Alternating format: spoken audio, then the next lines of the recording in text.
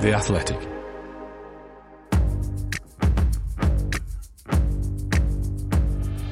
Totally Football Show Europe.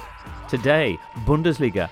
Alles gut at Dortmund and Joao for Bayern. Italy, Milan taken to the cleaner in Derby della Madonnina. There's Barcelona going 8 points clear in La Liga, while Real try their luck at the Club World Cup. And in France, PSG saying Messi beaucoup, and Marseille just getting messy with a midweek classic coming up in the Cup. All that and more coming up in this Totally Football Show.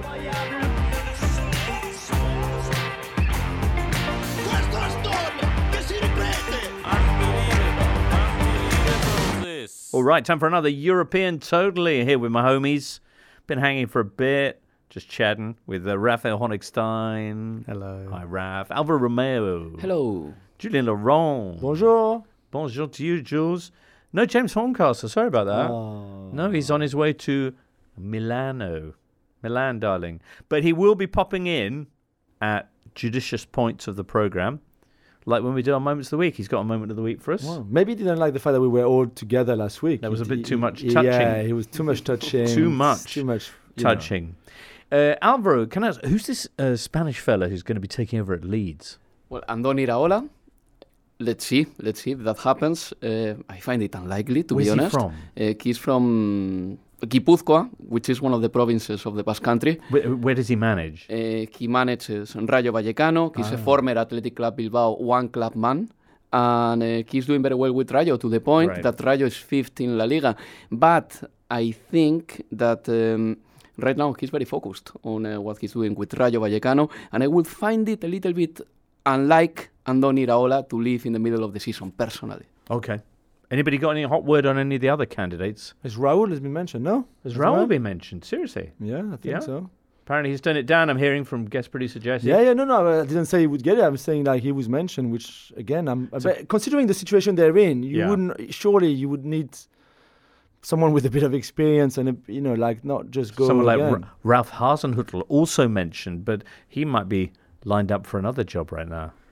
Being linked to Hoffenheim, although I'm not entirely convinced it'd be a great fit. He's also, I think, still technically either on the contract or getting compensated for a contract that ran until 2024 initially with Southampton. So I think he'll be very careful before jumping into the next adventure.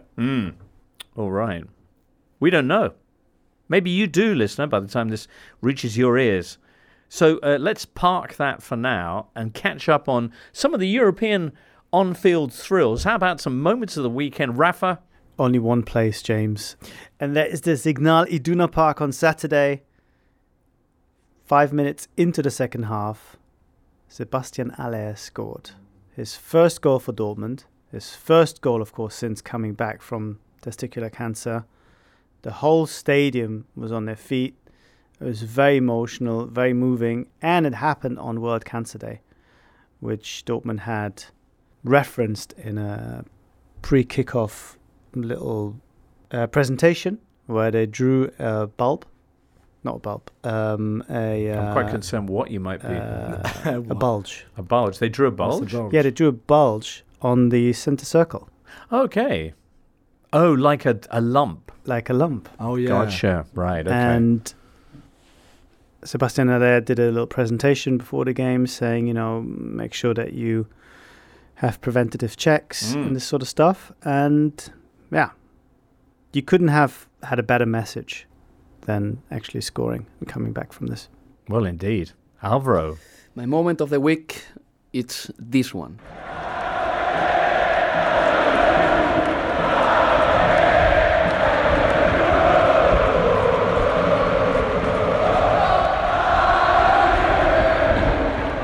That is el año que viene Rayo Liverpool. This is Rayo Vallecano fans singing next year Rayo Liverpool.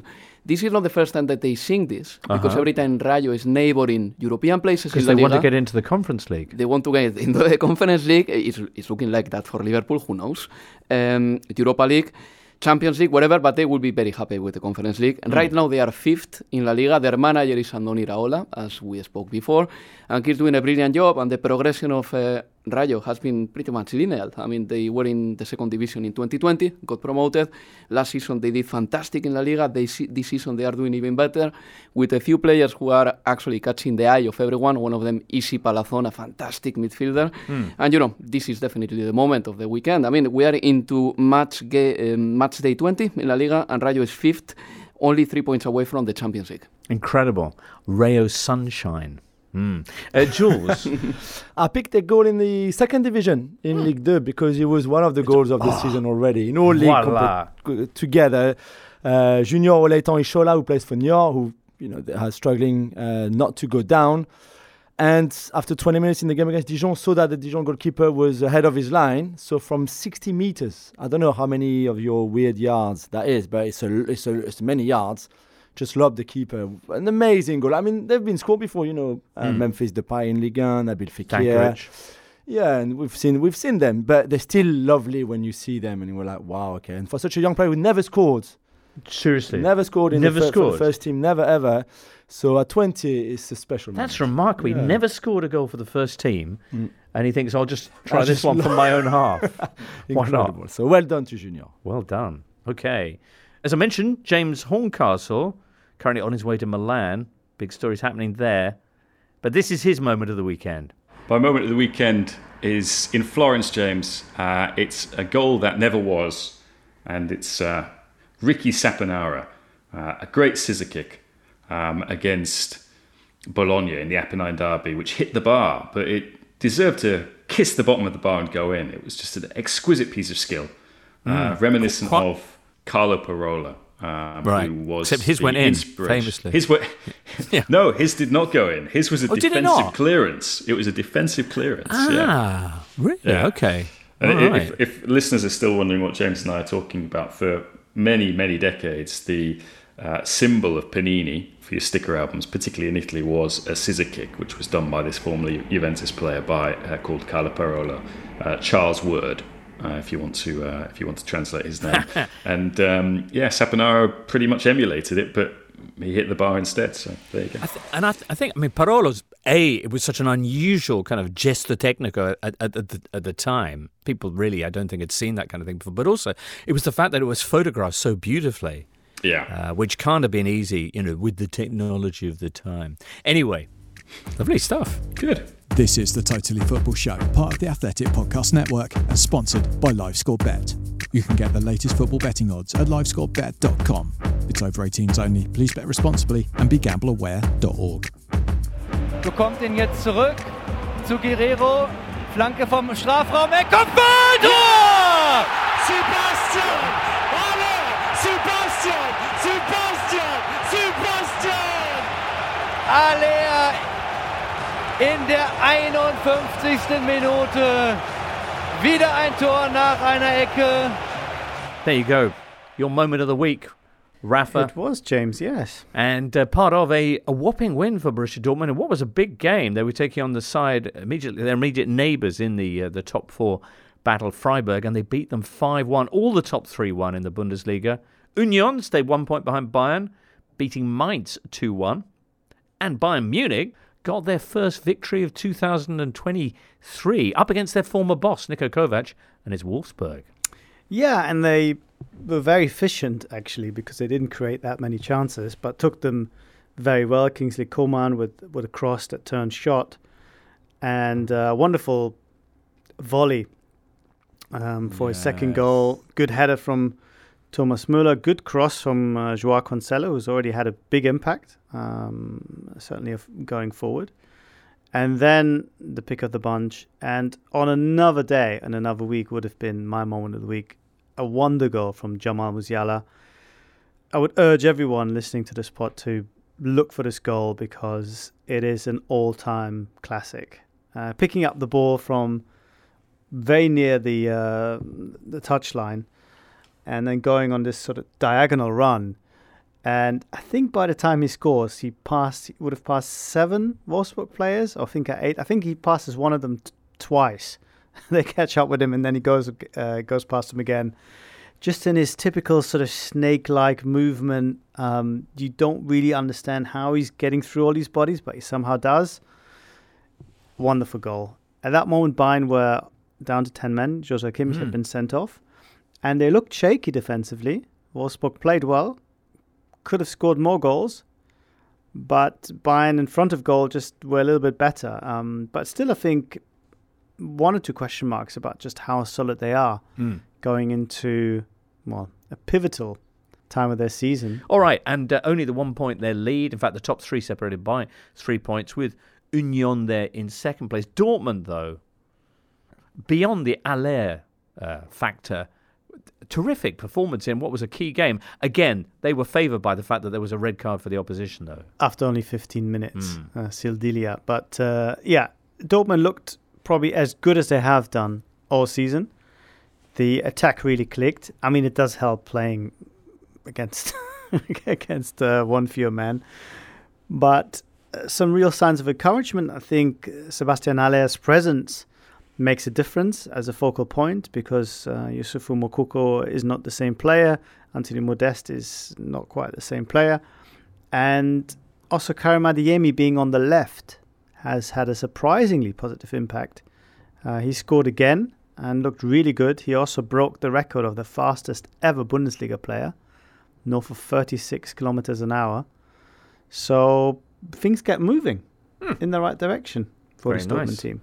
Another big win this weekend came for Bochum, who got their fourth straight win at home, 5-2 winners over Hoffenheim, a game which saw Hoffenheim ruthlessly binning their manager, Andre Breitenreiter.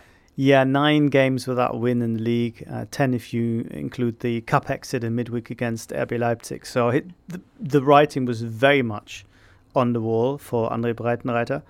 And Hoffenheim are repeating the story that they had last year, because you might remember Sebastian Hoeneß was doing really well. They looked like as if they might be going for a Champions League or at least Europa League place. The same here. They started really well. I think they were fourth after 10 games, I think, yeah. And since then, they've crashed down. Let's see if a different manager can save them. I mean, it's the sort of club that not many tears would be shed if they were to go down, because they have very few fans, no real sense of tradition or history, and they took only about 400 people to Bochum, but it looked as if there were 10 people there. I mean, it reminded me of Monaco home game. Really? It was so sparsely. That's bad. The German really Getafe. The German Getafe. In a way. No, sorry, I didn't want to say this. No, it's okay. I don't take it personally. All right. Maybe Getafe fans do. The German Getafe. The German Getafe. Excellent. Rafa, before we move on, though, Cancelo, a little bit more in depth there. You mentioned he's been particularly effective going forward. Is that where his duties lie? How's he fitted in so far? Well, he's fitted in really well. He's played in midweek. He played as part of a 5 defense, really, but he was really a winger, very high up the pitch. And they played in the 4 against Wolfsburg. I think there is still a concern that he is not the most natural of defenders, but with the ball, as almost a auxiliary winger, he's really superb, and his crossing and his movement, his intelligence is very good. And Julian Nagelsmann likes to do the thing that Guardiola does, which is to push at least one of the wide defenders, whether that's a fullback or a wingback, inside. And he does that so well because he's like a midfielder, and that's really helped Bayern. Okay, Bayern have Bochum coming up next week. Jules, we have to mention the interview that put the club on fire. Yeah, I was wondering who would go there? Imagine a fan of Bayern Munich, who would deliberately is that word? Deliberately like put his own club on fire with the most like kind of scandalous interview ever made. Rafa, tell us about your chat with Manuel Neuer. I was a bit surprised by the reaction, because I came out of the interview thinking, okay, this guy feels really hurt. Right. This is, him saying, I'm already on one leg, you've basically cut off my other leg. Okay, so the comments which caused the controversy were about the fact that Bayern had fired the goalkeeping coach. Yeah. And his best friend, Toni Tapalovic. Uh-huh. And I think it sounds innocuous enough, goalkeeping coach, does it really matter? I think I came away from that interview understanding that for him, but maybe goalkeepers in general, the relationship is a lot closer than just somebody putting out the cones for, an outfield players. These guys worked together now for 11 years. When Neuer joined Bayern from Schalke, he insisted that Tapalovic would come with him. Jupp Heynckes hired him at the time, making sure that he sort of fits the coaching staff. And under Nagelsmann, Tapalovic was demoted from assistant coach. He'd been assistant coach, promoted under Hansi Flick, and had really influence on the dressing room beyond working with the goalkeepers. And that was sort of the beginning of the difficult relationship between Nagelsmann and Tapalovic. But the key point for Neuer is, I think what he was really saying is, this guy is really important to me. He's also important to me when it comes to getting fit again, having a real chance of playing at my best level again after this injury. And what do? You sack him the moment I'm at home on crutches in rehab. Right. And he felt very badly treated. And obviously, Bayern are saying, the public are saying, why couldn't he have done this in-house? But they had talks, and I guess they didn't really go anywhere. So he felt he had to go public with that grievance. Okay, the injury, of course, is one not incurred in the course of playing football for Bayern, but rather while off skiing, which slightly lends a different take to it. But why do you think Bayern would have made the decision at, as Neuer points out, such a key moment for him to release the goalkeeping coach? Is it a sign that they don't actually plan a future with Neuer? You can interpret it that way, and I think that is the suspicion and the anxiety, perhaps, that, what does that mean? Are they trying to get rid of me? Is it actually directed at me rather than him? But there's also, I think, more sort of banal reasons that it was no secret that Nagelsmann didn't get on with him. Nagelsmann said that we never really developed a good working relationship publicly. There were some rumors that Neuer very strenuously denied that Tapalovic was even leaking some information from the coaching staff to the players through Neuer. Again, Manuel was very clear that that's never happened and certainly hadn't happened under any of the other coaches. So on that level, as I said, you can understand Bayern saying we want to change the goalkeeping coach. The head coach wants to bring somebody else in, but to do it in January, right? The timing, to do it in the season and to do it when Manuel Neuer was injured, left, I think, more than a sour taste. And just to add one more thing, Bayern were very critical of Neuer, as you'd expect. They say, the timing of this message was really off. We have big games coming up. And I sympathize with that view. At the same time, you fire the goalkeeping coach right now. A few days later, he talks to the media. When do you want him to do this? I mean, should he wait till the summer? When is the next game that is not meaningful for Bayern? It could be only in June when they play a friendly, or in July. So I get why the club were upset, of course, but it didn't read to me and didn't feel to me as it was meant as an attack on the club. Right. As such. Okay. Some people might hear this and think, okay, player unhappy because his friend and colleague is fired. But ultimately, is it going to be a big deal for Bayern, or is when Neuer's fit again, is he going to be back in? Or do you think that this is a bit of a turning point between Neuer and the club? It could be. I think they will still find a way to put away their disagreements and park them, because there's no reason now for this to go any further. He is not playing. The goalkeeping coach unless you do another interview with him, in which case... yeah. Or they lose to PSG. Yeah. And then the goalkeeping coach is gone. Yeah. Neuer will not be back before the summer at the earliest. So the question is what's next doesn't really need to be answered now. Okay. I think Bayern will look very carefully. How does he come back? How does Sommer perform in his absence? Does not Alexander Nübel, the second keeper, want to come back from Monaco? And then you need to have that conversation. I think in the meantime, what they'll say is, look, Manuel, you're the captain. We probably understand some of the stuff you said. You shouldn't have said it. But remember your responsibilities. Just be quiet. 50,000 euros, go to a charity. You give that money anyway. And everyone walks away for a few months. But the impact on the team, I think, is such that they don't really care so much about a keeper that is not playing. But Manuel Neuer is a very important person in the dressing room. And he's not the only one who I think doesn't have the closest relationship with Julian Nagelsmann. Right. So bringing that out into the open, I think will encourage more journalists and more players perhaps to dig into those fault lines between the club, the team and the manager. And that's where the disquiet will come from. But it would have come anyway. Bayern is that kind of club. And if Nagelsmann loses against PSG, even with Neuer not saying a word, he would still under pressure. Would still be under pressure. FC Hollywood. All right. Let's move on. Next up, La Liga. This is the Totally Football Show, sponsored by LiveScoreBet, the home of Squads. Squads is a weekly free-to-play game. You reveal 5 players across the week which make up your squad, and you can earn cash each time they score in the selected games.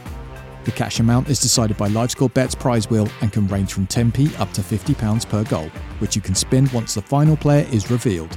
Find out more and play Squads for yourself for free at livescorebet.com or by downloading the LiveScoreBet app on Android and iPhone. It's over 18s only and full terms and conditions apply. Please bet responsibly and be gambleaware.org.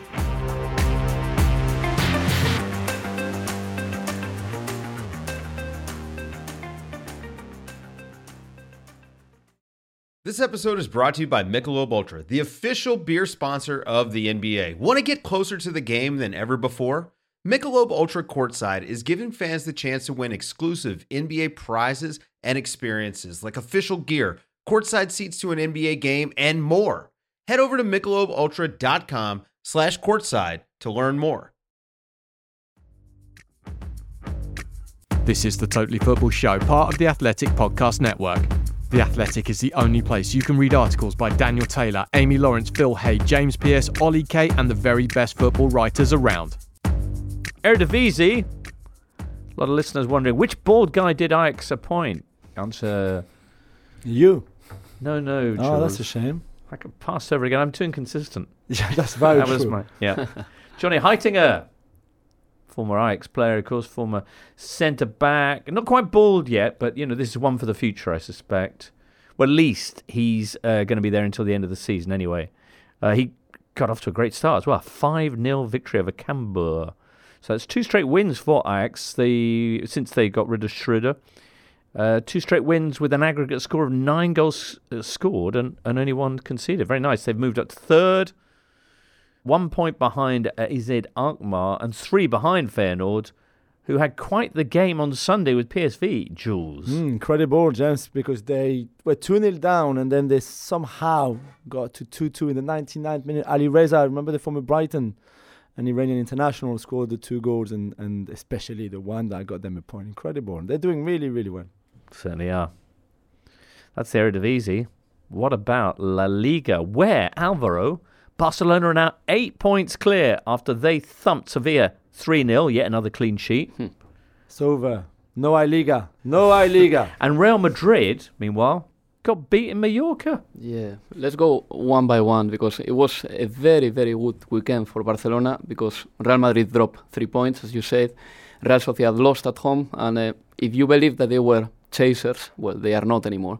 And then Atletico de Madrid drew as well, in a very strange fashion, by the way, because if you have seen the highlights of the game, Correa scored the opening goal for Atletico de Madrid. The goal was disallowed for offside. Simeone replaced Correa, and then the VAR gave the goal. And Correa was already on the bench, and all the players from Atletico and Simeone himself went to Correa just to congratulate him while he was already on the bench. So these things don't happen very often, but they will happen more often now with VAR, obviously. But yeah, it was a nice weekend for Barcelona, a very convincing win against the Sevilla that is in shambles. I mean, the best thing for Sevilla right now is to focus on La Liga, to win the home games, to forget about the Europa League. They've got a difficult tie, I would say, against PSV Eindhoven. And Barcelona was very convincing this time. I mean, sometimes we have said that they were winning 1-0 and then passing the ball around after scoring the first one. Not this time. They were eager to score the second and the third. Rafinha comes out as the winner of that game, probably, a player who in the absence of Dembélé had a lot of responsibility, and he scored the goal, he set up another one. I think that the defense is working very well, and this is one of the keys of Barcelona. Ter Stegen, to start with. He's having a great season, only 7 goals conceded.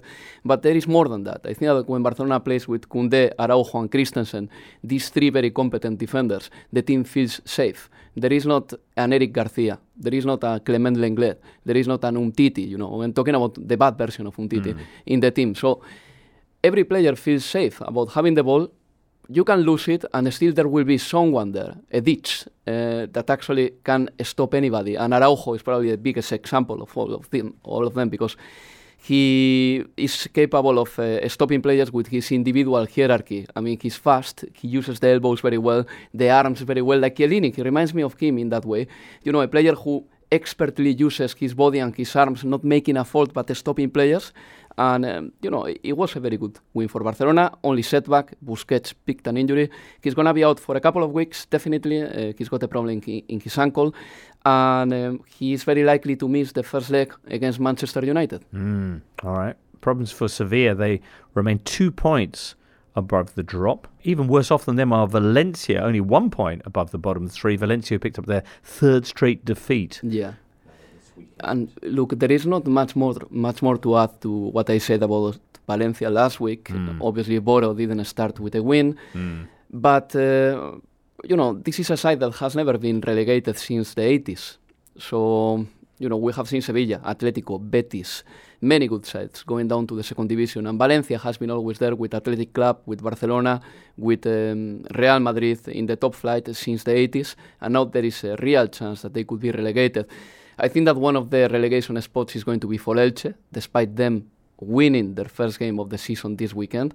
But, then there are 2 more places there, and Valencia is one of the candidates, unfortunately for them. Indeed. All right. Real Madrid beaten 1-0 away at Real Mallorca. Real Madrid with no goals and only 1 shot on target. That was the penalty which Marco Asensio failed to convert. Yeah, it was a bitter one for Marco Asensio because he played for Mallorca. He is from there.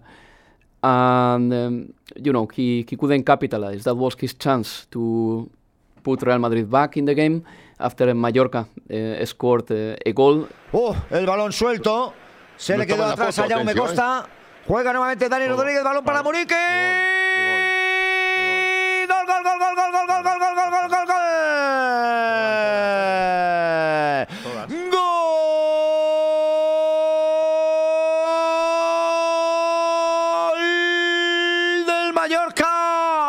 It was a very good performance by Mallorca, has to be said. Javier Aguirre, the manager of Mallorca, is very good preparing individual games, and the marking on Vinicius was very strict with Maffeo and Raillo, to the point that Vinicius lost his temper during the game. It's been a difficult month for Vinicius. I would like to single out this man because, not only the racist abuse that he got ahead of El Derby de Madrid, but also this weekend he got more racist abuse. The cameras of DAZN, one of the right holders of La Liga, spotted an audio, not a video, unfortunately, of a fan just shouting, "Vinicius, you are a monkey." And La Liga has already reported this. Mallorca is trying to chase this fan to find out, to identify who he is. But the abuse on Vinicius is not only racial, but I think that some players, they are going a little bit beyond the line or over the line just to stop him. Vinicius is the player in the 5 European leagues that has received more faults. He's also the way he plays because he dribbles past, he takes on players. But, the Vinicius case is becoming quite toxic for everyone. Carl Heiser actually writing in about this, saying it was exceptional how much he was kicked and jeered. I don't recall ever seeing this for any other player. And says Carl, it feels like this has come out of nowhere. It's been going on for a while, though. Yeah. It was fouled 10 times, I think, in the game. And when they played Barcelona, I think they made 9 fouls on the whole Barcelona team in that game, compared to just 10 for just Vini at the weekend. That's true. At the same time, Barcelona doesn't have dribbles. No, true. Dribblers like... But still, for a whole team compared to one player. Look, and even more so, there is a player, Maffeo. He plays for Mallorca as a right-back. And Maffeo takes very personally the games in which he's playing against a superstar. In fact, there is a video going around of Maffeo marking Lionel Messi and them both just insulting each other. Maffeo was taking marking Messi very personally. And he did the same thing with Vinicius, to the point that after the game, he retweeted his defensive numbers against Vinicius, because he was very proud of them. Nothing wrong with that. The referee is there to stop an aggressive player. I think that Maffeo just took the game very seriously. But Vinicius is being targeted now. That's the thing, that in the last 10 games, many right-backs and many defenders have targeted these players. And also Gabriel Paulista, not long ago, kicked Vinicius out of desperation, perhaps. The only defender that actually haven't put a fight with Vinicius lately has been our right-back, Athletic de Bilbao, Oscar de Marcos, because he is very soft. But the rest of the right-backs, they are spotting Vinicius as the weak link.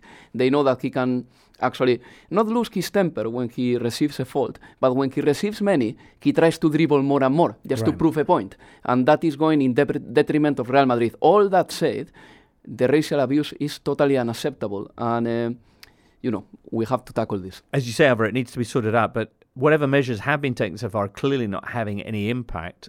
Are the league taking stock of that? Are they ramping up their efforts at all? Good question. Look, to start with, Real Madrid TV is always spotting this in their previews of the games, the post-game reactions, the post-game analysis. And Real Madrid TV is reporting this, or they are spotting this. Fine, fair enough. But this is their media channel. Then La Liga can only report this, but then it's down to the provincial court to file this or to actually try to do something about this. So, for example, when it's not a sporting matter? No, La Liga can only report this.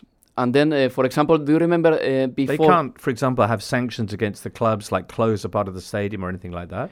They can do it, but if nothing is... For example, what happened at Metropolitano before the Madrid derby back in October, I believe, was outside the ground. Then Atletico doesn't take responsibility for that. Because it's outside the ground. La Liga reported it, but a provincial court from Madrid thought that there was not enough evidence, that it was impossible to identify who said that, and therefore they filed it. This is the thing, that this is happening. I mean, La Liga has reported various racial abuses on Vinicius over the last years, but nothing has come into effect, really. So, we have this dynamic right now. Okay, I must admit, I'm probably not understanding that correctly, because I don't understand why the league can't take measures themselves against the clubs. They can take measures, of course, but first of all, it's the clubs that normally they try to take measures. They try to take measures. So if they try and if they try to identify who that, for example, that person is, normally they just kick out this supporter from the club and they remove his season ticket. But with the Mallorca thing, I don't think La Liga is going to do anything, but Mallorca will try to identify this person. And, maybe there is a financial penalty. There could be, but... or it could just be filed away. I mean, you're behind what Italy are doing on racism, and that's never a great place to be. No, it's not. It's not, of course it's not. And the thing is that it didn't only happen to Vinicius, it happened to Iñaki Williams not long ago at the Espanyol ground as well. So there is a lot to learn, definitely. Wow. Real Madrid are flying off in fact they have flown off to the Club World Cup. They're playing Wednesday, are they not? They are playing against Al Ahly. Right. And, I think that it's all set for a final against Flamengo. I think that could happen. Flamengo has a very, very good squad. Real Madrid obviously wants to win this tournament. It's perhaps a little bit inconvenient for them right now because they got many players in the sidelines, and I'm sure that they could do with the rest. Thibaut Courtois, Karim Benzema, and some others are not traveling, even though Courtois and Benzema are not totally written off for a potential final. But this tournament obviously is something that Real Madrid wants to win, and I think that Flamengo will take this very, very seriously because normally Brazilian clubs do, and Flamengo has a really good squad. So Benzema hasn't flown out yet, but he might fly out for the final. He might. In kind of echoes of the French World Cup, Jules. Similar. Courtois is the same, Militao as well. Let's see first if they qualify. There's no point making them travel. They can't play the semi-final, and then if they lose the semi-final, which they won't, because, Al Ahly is... It's a good team, but it's not good enough. Do you know who is in Real Madrid's squad? The son of Santiago Cañizares. Do you remember Cañizares? Yeah, he played for Spain. He also played for Real Madrid, for Valencia, and his son is a goalkeeper as well. So he's there in the squad because, obviously, as we said, Thibaut Courtois can't play the first game. All right. Look forward to seeing how they get on there in Morocco. Woo! Let's hear about Ligue 1 next. This episode is supported by FX's Welcome to Wrexham. Celebrity owners Rob McElhenney and Ryan Reynolds' small-town Welsh football club has finally been promoted into League Two after 15 seasons in the National League. Dedicated staff and supporters celebrate the team's return to glory while bracing for the newfound challenges that come with being in a higher league. Will Wrexham AFC stand up to the challenge and rise again into League One? FX's Welcome to Wrexham, all new, Thursdays on FX, stream on Hulu. Looking for an assist with your credit card, but can't get a hold of anyone? Luckily, with 24/7 US-based live customer service from Discover, everyone has the option to talk to a real person anytime, day or night. Yep, you heard that right. You can talk to a real human in customer service at any time. Sounds like a real game changer if you ask us. Make the right call and get the service you deserve with Discover. Limitations apply. See terms at discover.com/creditcard. You're listening to The Totally Football Show with James Richardson, sponsored by LiveScoreBet. You can get the latest football betting odds at livescorebet.com. It's over 18s only. Please bet responsibly and be gambleaware.org. Hey, Jules. Hey, Jimbo.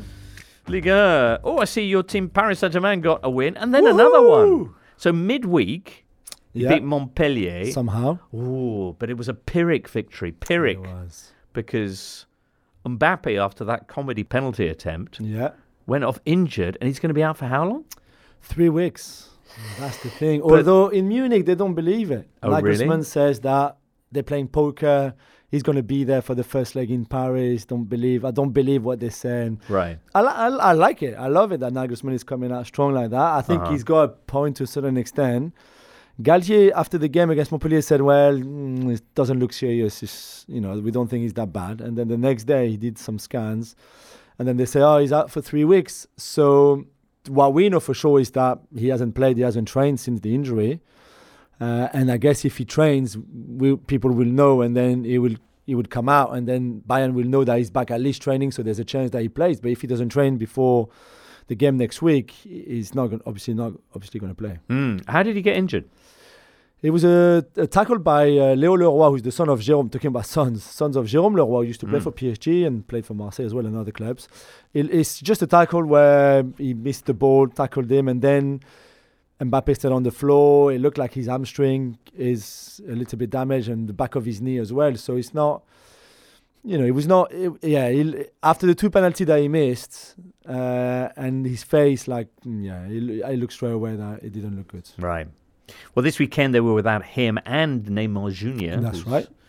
But who should be back this midweek when they play Marseille in the Cup. That's right. Fresh from a victory this weekend without Neymar, without Mbappe, but with Leo Messi taking care of business against Toulouse. Yes, you're right. They won 2-1. He scored a fantastic goal, very Messi-esque goal. And it's funny because Galtier was been very open since he took over the job in the summer. Said basically the tactic were very simple for that game. It was give the ball to Messi and just let him do what he wants. And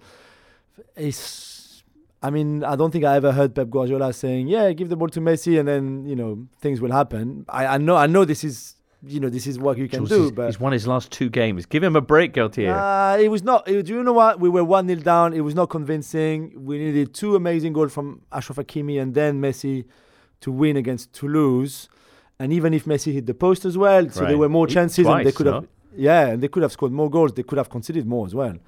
So it was again very, very laboured win. It's just not convincing. And Neymar will be back, and I think he will play against Bayern. I don't know what system, I don't know how, but it's just without Mbappe, it's very, very different. Messi's goal is lovely though, because people are doing their best, skills and that, and he just wanders up and curls. Just kind of like a man who's kind of strolling along through the park and a ball comes whizzing by and he just, I'll stick this over there in that far corner. He's got double-digit in goals and assists now in the league this season. Okay. Anyway, PSG are now 8 points clear of Lens and Marseille. And Marseille is the side they're facing in the Cup midweek. Marseille coming off a 3-1 defeat. They're very lucky. Do you think? Yeah, because for title race, and we see in Germany... Yeah. you need the teams behind to keep putting the pressure. And instead, when PSG lose points or draw, or even when they win, the others drop points as well. Marseille hadn't lost at home since November. Right. They went on a great run of results. I was just going to say that's exactly what happened to this weekend. They lost at home to Nice. Yeah. In a big game. In a big game where Igor Tudor, who we've praised and we love him dearly, but he got it wrong this time. It happens. It happens to the best ones. His starting 11 was wrong to start Vitinha, the new signing from Braga for 32 million, the most expensive player ever. By the way, when he's just arrived, when Alexis Sanchez, I don't really think needed a rest or anything like that, and he came on at halftime because they had to change something. They were 2 goals down. Malinovsky on the bench as well, with Guendouzi playing a little bit higher up. That didn't work too, so I think this one is on Tudor. And it's okay, it can happen. It's just that it's at the wrong time, and 3 days before you host PSG in the Cup, it's just not ideal. So he's going to go back to his strongest 11 with Alexis in it, with Malinovsky in it, with Verretou and Rongier, who were also somehow on the bench for that game. And that would be better, I think. And this should be an amazing game with huge crowd. And we know that Marseille, have won only one in the last 18 or something like that against PSG. It's crazy that win they got with the Thauvin goal on the Payet assist at the Parc des Princes a couple of years ago.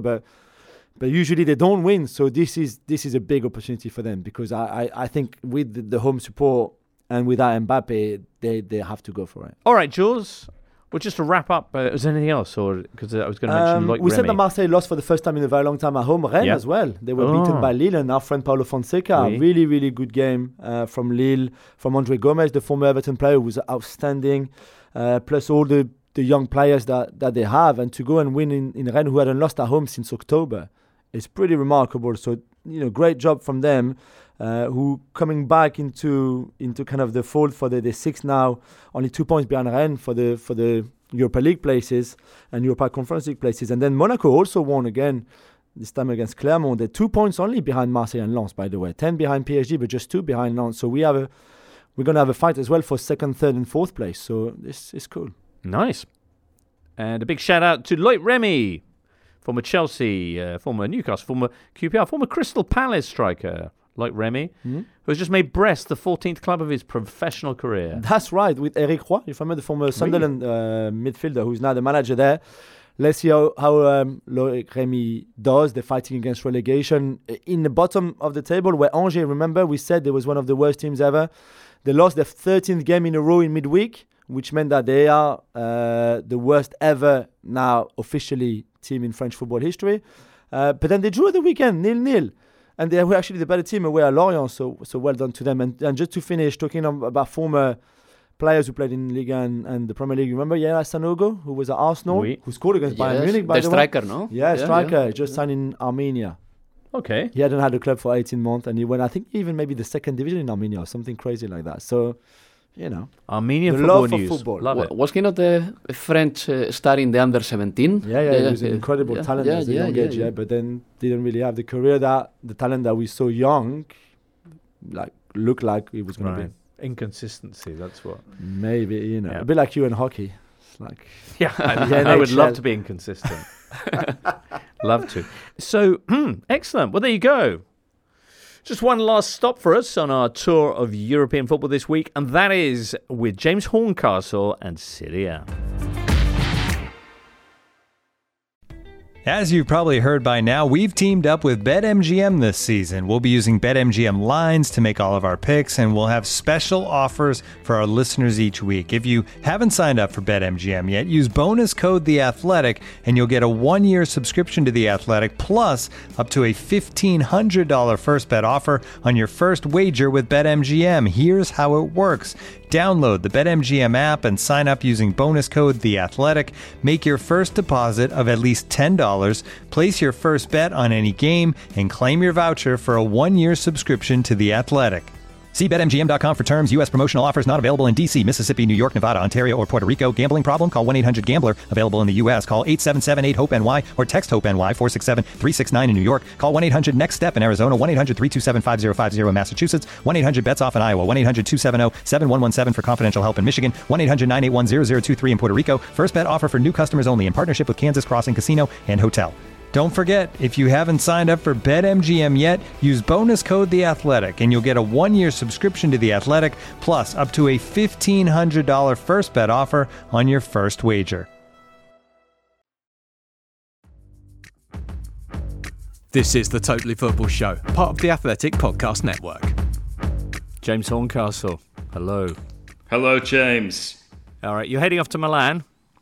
That's correct. That's where the big story is. Sunday night, the derby. Yeah. It's easy to be distracted by how bad Milan were, but let's talk about Inter first of all, because they've beaten Milan twice in a month, but they also beat Napoli. As you were pointing out, Sunday night, this is an Inter team that used to be famous for blowing the big games, but now they win them.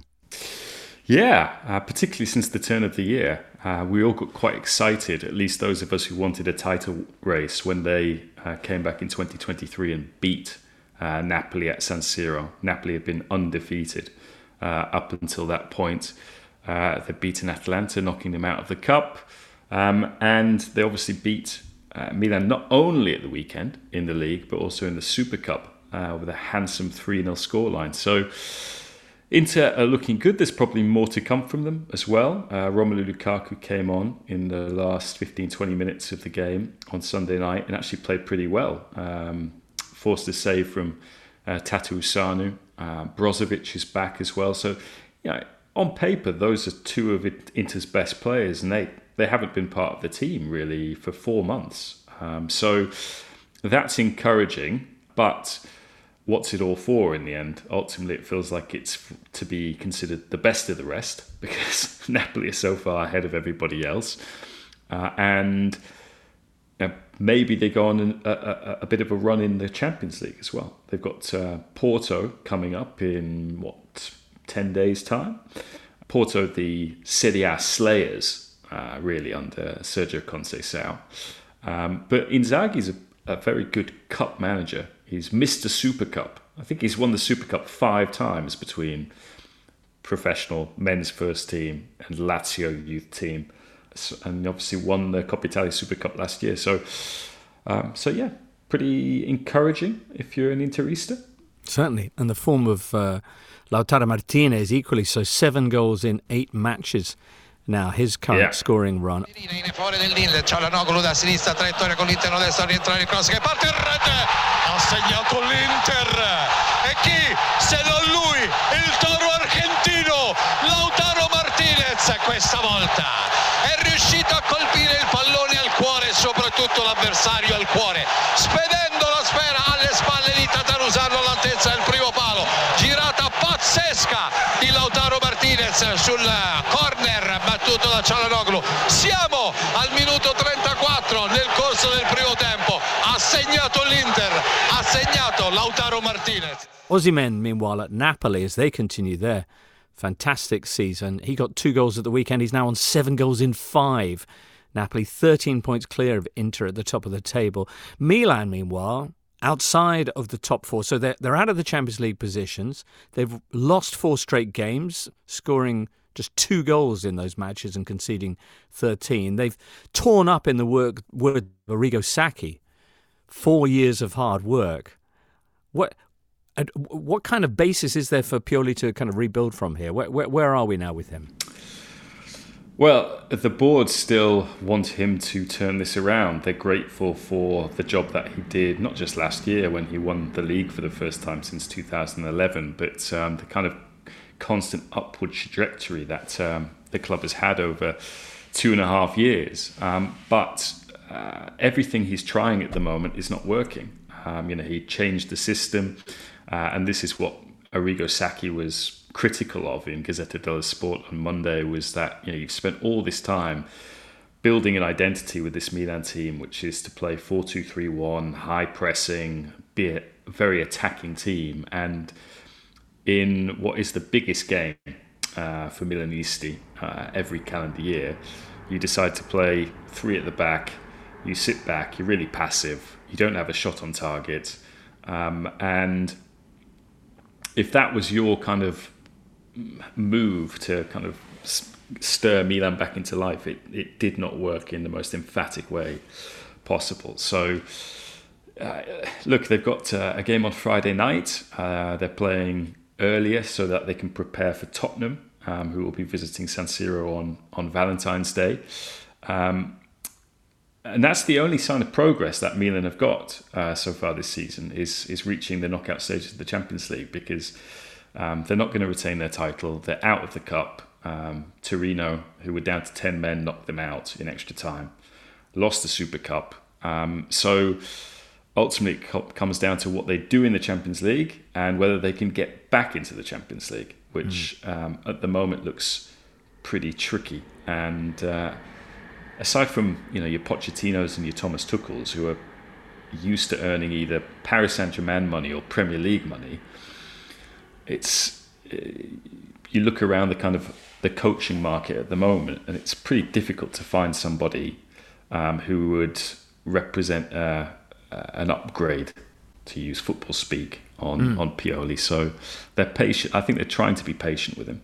Right. I mean, there is a job still to be done. They're only just outside the top four, but it is the way in which they're playing, which suggests something of a kind of dislocation between manager and team. Now, elsewhere, James, you got a piece up today on Juve and their current travails off the field, some of which might make quite interesting for Manchester City supporters, of course. Some parallels between those two cases. But so a rare bit of good news for the old lady last week when they went through in the Coppa Italia quarterfinals against Lazio, although there was one moment that their manager Max Allegri didn't find too enjoyable.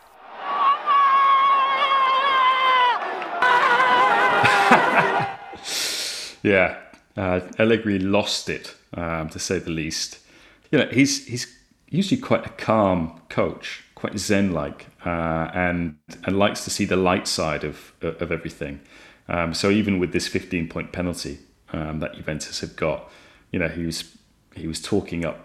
I think, was it tonight or Wednesday's game against Salernitana? No, tonight. Yeah. Tuesday night they play Salernitana. As a relegation 6-pointer. But he lost it when Di Maria missed that chance against Lazio. And we've seen him do it occasionally before, famously kind of tearing off his jacket and throwing it to the ground in Juventus' last game before Christmas against Carpi a few years ago, because he didn't want the team to spoil his Christmas holidays. And look, ultimately the team still made it through to the semi-finals of the Coppa Italia. It's a chance for Juventus to win a trophy, and that you can get into Europe by winning the Coppa Italia. So wherever Juventus end up in the league, wherever they're playing next year, they could still be in Europe. So could be interesting. If they're allowed to, yeah.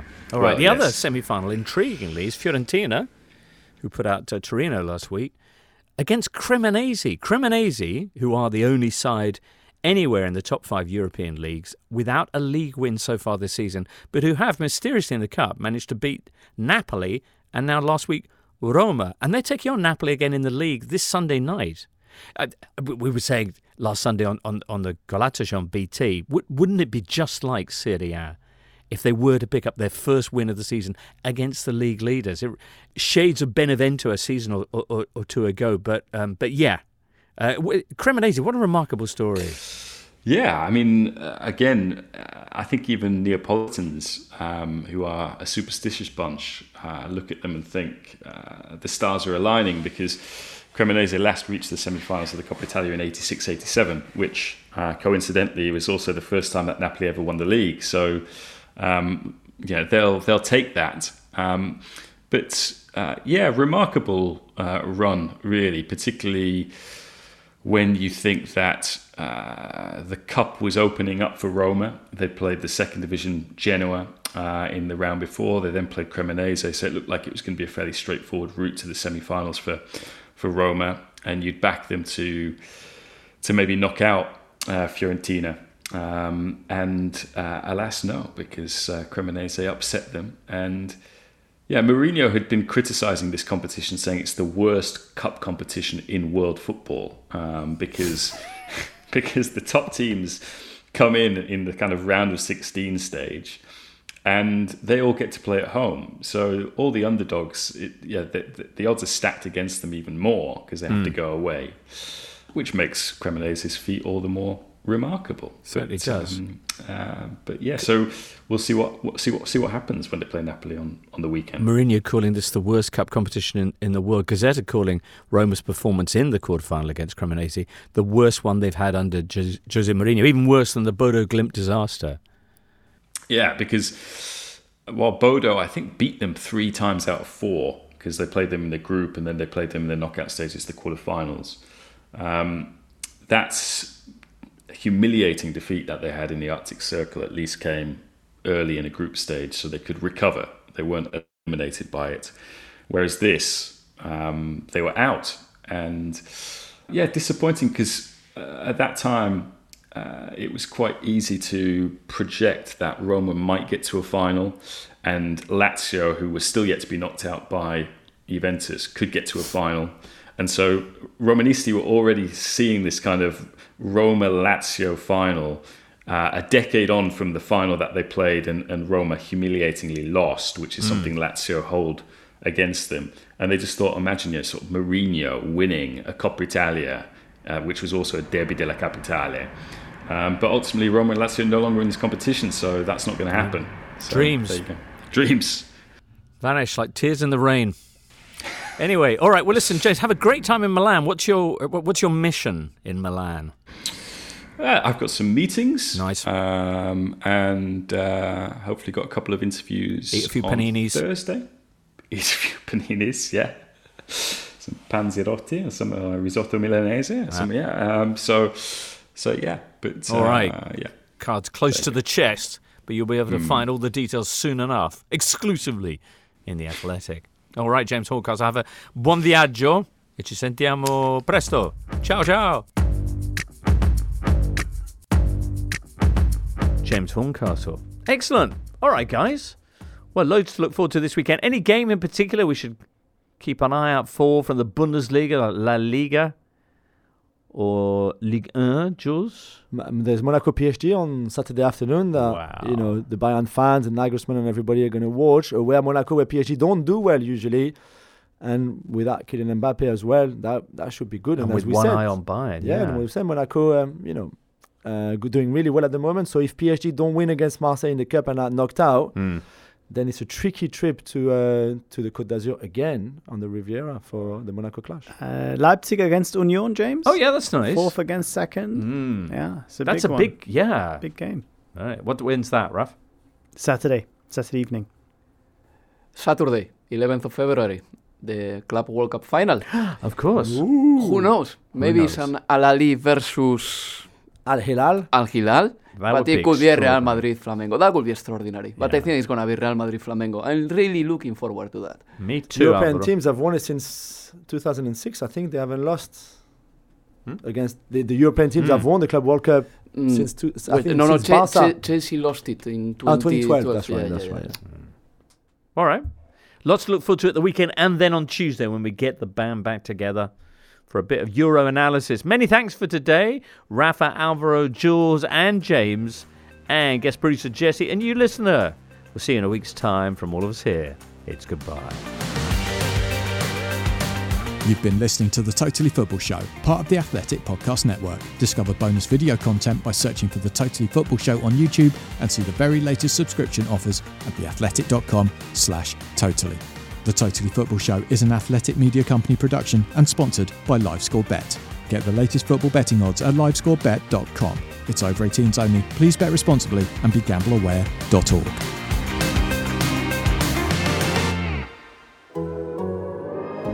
The Athletic.